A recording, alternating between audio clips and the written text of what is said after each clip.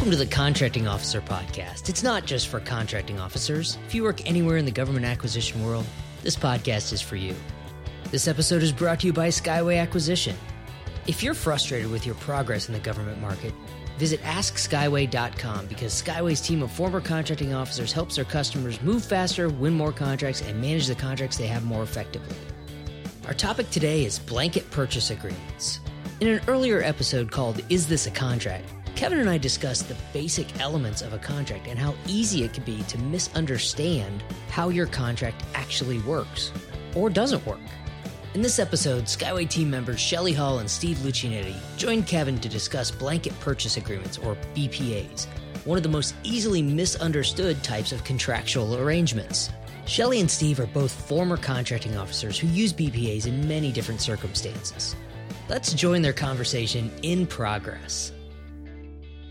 There are so many kind of vehicles. You know, we have IDIQs, which is indefinite delivery, indefinite quantity, C-type, firm fixed price, government-wide acquisition contracts, blanket purchase agreements, basic ordering agreements, simplified acquisition process contracts, other transaction agreements, general services, schedules, purchase orders, and they all have a different structure, different rules, and a different application. And there's a lot of risk in misapplying them. I mean, the impact of that risk is different depending on the industry versus government, but there's risk on both sides. So today, let's focus on just the BPA. But first, let's say thanks. Thanks in this episode is to Larissa Kamaklang, if it's Larissa or Larissa. Sorry, I'm going off of a LinkedIn profile. She's a contract administrator at General Atomics Aeronautics in San Diego. We're getting some new listeners in California. It's kind of cool. And I'd like to say thanks to her for liking and sharing and commenting on our content on LinkedIn, on the podcast. Because the more people like and share and comment on our content, the more likely people are to listen to it, which means we're helping more people. So thanks for that. Thanks to Larissa. Okay, back to what is a BPA? FAR Part 2 actually doesn't have a reference, doesn't actually explain specifically what a BPA is. She was up in FAR 13 and also, I believe, in FAR Part 15. The simple explanation, as defined in 13303-1, is a simplified method of filling anticipated repetitive needs for supplies or services by establishing a charge account with qualified sources of supply. Definition of that's in FAR 16.7 if you want to go check it out. GSA also defines a BPA as something that's to simplify the filling of recurring needs for supplies or services while leveraging ordering activities' buying power by taking advantage of quantity discounts, saving administrative time, and reducing paperwork. So that's what this is supposed to do. So this thing is all about flexibility for the government. It says taking advantage of the ordering activities' buying power to get quantity discounts and to basically have contractors on call. So that's really what a BPA is designed to do. So Shelley, what kind of stuff did you get with a BPA or through a BPA? Well, really throughout my career, especially in operational contracting settings, we did BPAs on everything from golf cart maintenance to bottled water to religious-related services. And the reasons why we did those is because under the interpretation of the government purchase card regulation, a BPA is a pre-priced agreement. And so we could use that to pay for these small dollar items and services using the government purchase card. So they say, hey, let's put a BPA agreement for golf cart maintenance, which is state in Florida. And so they could just, pay $250, whatever, each time they came for their golf cart maintenance. In my experience, what we used it for was very non-technically complex things, supplies and services, and yes, small dollars. But there's nothing that limits it. But that's my experience. And we'll talk more about that later. All right. So Steve, did you use it for small, repetitive purchases? Yeah, for the most part, it was small, repetitive type stuff. When I was with DLA on the aircraft side of the house, it was for fasteners that were very common, nuts, bolts, washers, stuff like that. For a while there at the FDA, I saw them using it for syringes and test tubes and stuff like that. There has been ones that have been used for more complex, common medical equipment, but it's usually more smaller. We used to talk about, you buy pencils and paper with them. It wasn't supposed to be complex stuff. back in the early days. I think nowadays they've moved towards more complex stuff on BPAs, and I'm not sure how that's all working for them. Yeah, we actually helped one of our clients win a BPA, which is a funny way to say it, and we'll talk about that more later. But it was for professional services. In theory, it's going to operate just like your religious services, but these are professional management services, and it was difficult to administer. We'll say it that way. So it's important to understand what a BPA is not. And this is a glaring example of the risk of when you don't know what you don't know. It's not a contract. It's an agreement. That's why it's, blanket purchase agreement, right? There's no guaranteed work. And if you reread the GSA language, it says this is designed to leverage ordering activities' buying power. The benefit, the flexibility is on the government side. It is not flexible for the contractor. Basically, it's like being on call without getting a retainer. What they're saying is, hey, we expect you to deliver this when we call, but we're not going to pay you to stand there and wait. And that's just weird. Kevin, I agree with you that, the idea that you're being kind of on call, for me, I struggled with that up to the very last day of my career with the idea of services being on call. How do you keep people, like management people, on call? I can understand if you're in the business of selling a product and you always have it on the shelf and an order comes in, I just reach up, throw it in a box, and off it goes. But people, how do you keep people on the shelf? That's an expense to a company. They got to be on the payroll. How quickly do you need to respond? So I struggle and could understand a contractor really has to think about how he's going to manage his personnel to supply services when he doesn't know when the work's going to show up. In Shelley's case, where it's like maintenance, sure, you're going to be fixing golf carts all the time from maybe a bunch of different people. Golf cart comes in and you fix it.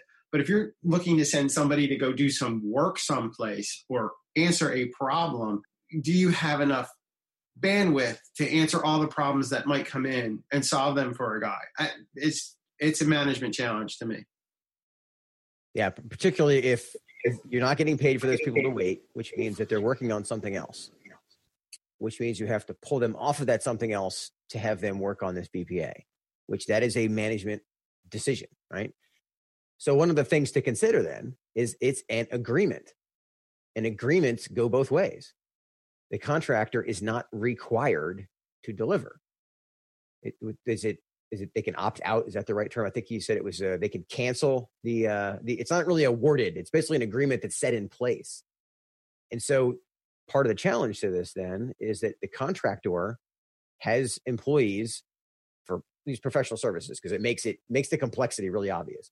They have employees who are working on another contract. And then here comes the BPA. We have a BPA for them to do a study. Well, let's say those employees are on a different project and they're already employed full time. Now the contractor can say, sorry, I can't fulfill this order. You give it to somebody else. So that's the other side of the BPA. There is no contractually binding piece behind it, which, by the way, that's why it's free. That's why the government doesn't have to pay for you to stand there and wait, because you don't actually have to deliver. And that's something I don't think both sides clearly understand. I agree. I think that's one of the main things, because what was interesting to me, and I'm going to keep using just the golf cart maintenance because that was one we used quite a bit. It was a company that they regularly did golf cart maintenance. That's what their job was. And so, they had Bob and Jim and Joe, and they would send one of the guys out to the base and fix the golf cart, and life was good. But I do not believe that they understood. Again, this was a local golf cart maintenance place, small business. I don't believe they understood that they didn't have to perform. I think they thought they had something that was signed by a government contracting officer, and it didn't matter what that form was or what it said on the top of it or what terms and conditions were in there. They thought when that call came in, from the golf course that said that they had to come. Of course, I wasn't going to tell them any different. The customer wasn't going to tell them any different. But I think it was pretty clear to me that for many of these, and again, whatever it was, it seems bottled water seems simple. They've got 1,000 things in there. Well, after Hurricane Katrina, nobody had 1,000 bottles stored of bottled water. And so when you had the 920th Rescue Squadron that needed to take bottled water up in their airplanes to take to Hurricane Katrina victims, you were hard-pressed to find anybody that had bottled water sitting somewhere, even though you had multiple purchase BPAs with different people. They were upset because they couldn't perform. And I was like, hey, it's an agreement. If you can't provide it, you can't provide it. There's no contractual binding on either side. And sometimes I think they were surprised to hear that. And that's another example of what we don't know actually can hurt us. I was just going to say, I have always found it confusing, and I know industry must find it confusing, between GSA schedule BPAs, GSA BPAs, and agency BPAs, because they both can do them. So I think agency BPAs are a little bit less risky because you're kind of dealing with the same guy. But the GSA BPAs are like, you don't know where your order is going to come from. And the civilian side, anybody can go access a GSA. Anybody from FDA, HUD, any of the agent, IRS, anything. If you're selling pencils, you can get orders from different guys. When you get to the agency things, at least you might be dealing with the same CO all the time, or the same requirements people, guys asking, setting the requirements for it.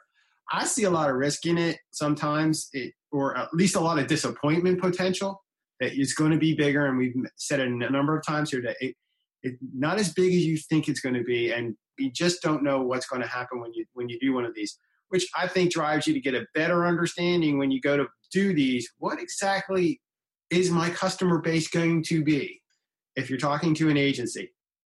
And these are getting more complex, some of these BPA orders, right? Which amplifies the risk, because now if it was for bottled water, that's a BPA for bottled water. Well, then it goes to be a BPA for a $10,000 piece of medical equipment up to a $100,000 worth of professional services. The risk is increasing to industry and government as the value increases, but the rules behind the BPA haven't changed. See, if you're talking equipment, your lead time to get that equipment someplace, it's a lot easier for you to figure that out. If I'm going to have one on a shelf, if I have to go get something from some supplier, I can put that all in there, and you're hopefully not going to commit on your BPA to a schedule that you can't meet. So it's like, hey, if you want this from me, it takes me 39 days to get it to you, whatever. Services, how long does it take you to round up the people? And if you have them, how long does it take you to pull them off of one thing? Because when you pull them off of one thing, then you have to go deal with the fact that you might not meet your delivery schedule on that service over there. Again, I think services are much more complicated to do under BPAs and even IDIQs. Some of the things that I see out there, when I'm doing market research and market intelligence gathering is, I see out in USA Spending these BPAs that are being awarded, and, notionally they'll say this is a BPA for $14 million. Of course, really, which is a BPA for $0 because there's no guaranteed work under it. So first of all, the contractor has to understand that. But again, it's for something, professional or scientific technical services. And I'm pretty sure they don't have that PhD just sitting there, or that he's some subject matter expert or whatever. They're not just sitting there twiddling their thumbs waiting for a call under this BPA. Or the worst case scenario would be that, in fact, that company, because now they've got a contract with the government, and that was air quotes there because they do not have a contract with the government, but that they believe, yes, that they need to have that subject matter expert or PhD or whatever just sitting on the sidelines all the time, available for that BPA, waiting for a call that never comes. Yeah, and on the government side, the risk here is what if the contractor doesn't understand all that? A couple of things can happen. One is that they're not ready when you order, which kind of to your point, now you're not getting delivery like the bottled water during Katrina as an example. But what you end up with is you end up being dead right. I walked across the street and it was a green light and I was in the crosswalk and the car hit me and killed me. Yes, I should not have been hit when I'm in the crosswalk on a green light, but I still was. Right. So don't be, yes, we should have had a delivery and we didn't, because your customer needs a delivery. One of my recent blogs talked about requirements generation for IDIQ. It's the same thing here. Understanding the requirement from the government is essential. If you do not understand what their ordering scale is going to be and their ordering frequency, it could get really, really hard for you to do this business this way. just to tag on to that, I think because we've got some contracting officers out there, hopefully a lot of them that are listening to these podcasts, you need to make a knowledgeable decision and a thoughtful decision before you put something on a BPA. Because to me, you should never put a mission critical item or service on a BPA. You have to be very thoughtful in what kind of contract you're putting together and what kind of arrangement, and make sure the contractor understands exactly what their obligation is and what your obligation is. Again, you as the contractor need to protect yourself and understand what the government's going to ask from you in terms of performance when he throws this order at you. And you're like, oh, I got to get it done tomorrow. Well, and that's a good segue to the industry side. Why does the industry care about the impact of BPAs? And the biggest one, which both of you are alluding to, is this idea of cash flow. Is, do you know what your projected revenue is actually going to be? I mean, granted, it's projected revenue, so it's still a guess. But is it an educated guess? Because if you call it a $14 million BPA, Shelley, and you don't realize that equates to zero actual projected revenue. The problem is, if only the contracts person knows the BPA is not really worth any actual revenue unless we generate it, or for that matter, if there's a requirement for it the government asks for, doesn't have any real value. So it's not really part of your backlog. You can't call a $14 million BPA part of your $14 million backlog of contracts because it doesn't have any value to it. Take Shelley's example of the water. You're on contract to provide water if there's a hurricane. There's no hurricanes for 4 months. Nothing in June, nothing in July. August, still nothing. September, really quiet. You're sitting there for 4 months waiting for an order for water and nothing happens. So there's no revenue because there's been no activity. All right, well, so let's wrap this up. The big takeaway for me is know the difference between a BPA and an IDIQ and a contract. Know what the government thinks you are doing and what your liability is for it, number one. And the other side of that, what is your true opportunity that is going to be materialized? What opportunity is really going to turn into reality for you, as opposed to a $14 million piece of paper that you can't actually do anything with? I wrote a blog about who has bragging rights, and it's real simple. If you have one contractor who has a $14 million BPA and another contractor, they're all three sitting talking, another contractor who's got a $5 million IDIQ multiple award schedule contract, and a third guy that's got a $100,000 firm fixed price contract, and everybody's congratulating the two guys with the big awards. The only one that has guaranteed revenue is the guy with the firm fixed price $100,000 contract. So the other two guys need to be more impressed with what he did than vice versa. There's a joke in there. Three contractors walk into a bar. Sorry. I always used to say that I would love to have industry and government would celebrate the award of a contract, and I would be like, what's there to celebrate? Celebrate when there's actual delivery and performance. That's what you celebrate. The real work is getting the product to the customer when he needs it. It'd be nice a year later to celebrate that, hey, I did 13 orders for you. Every month I did an order for you, and you had your equipment and product exactly when you needed it. That was what you would celebrate. Not that, oh, I got a contract and I might get some stuff this year. Maybe. Maybe. That's a really good point about celebrating. When to celebrate. That's a different podcast for a different day. All right. Well, thanks to you both. I appreciate you guys being on the podcast, and we'll see you on the next one.